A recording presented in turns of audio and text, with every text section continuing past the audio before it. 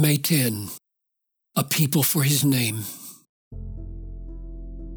Simeon has related how God first visited the Gentiles to take from them a people for his name.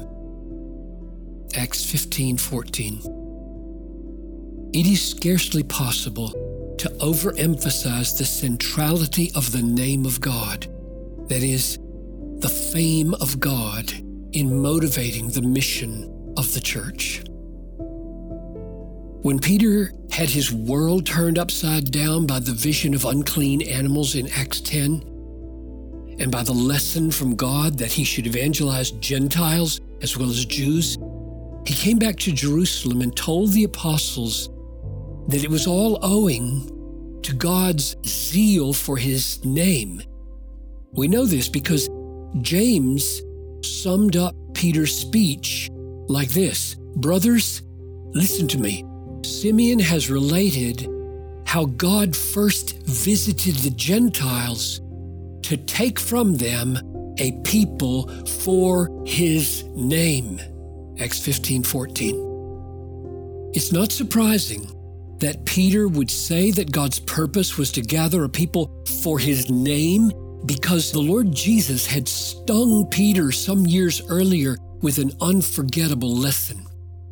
You recall that after a rich young man turned away from Jesus and refused to follow him, Peter said to Jesus, "See, we have left everything and followed you, unlike this rich fellow.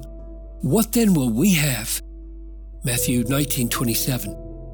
Jesus responded with a mild rebuke, which in effect said, "There is no ultimate sacrifice when you live for the name of the Son of Man."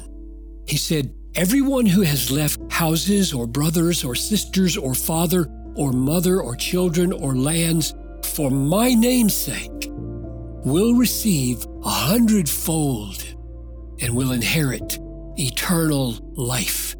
Matthew 19:29. The truth is plain. God is pursuing with omnipotent delight a worldwide purpose of gathering a people for his name from every tribe and language and nation. Revelation 5:9 and 7:9. He has an inexhaustible enthusiasm for the fame of his name among the nations.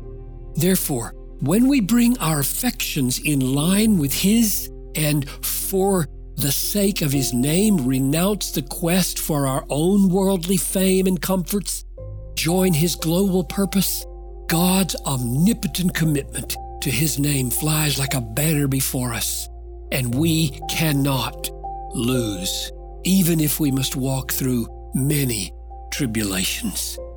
Acts 14:22, Romans 8:35-39.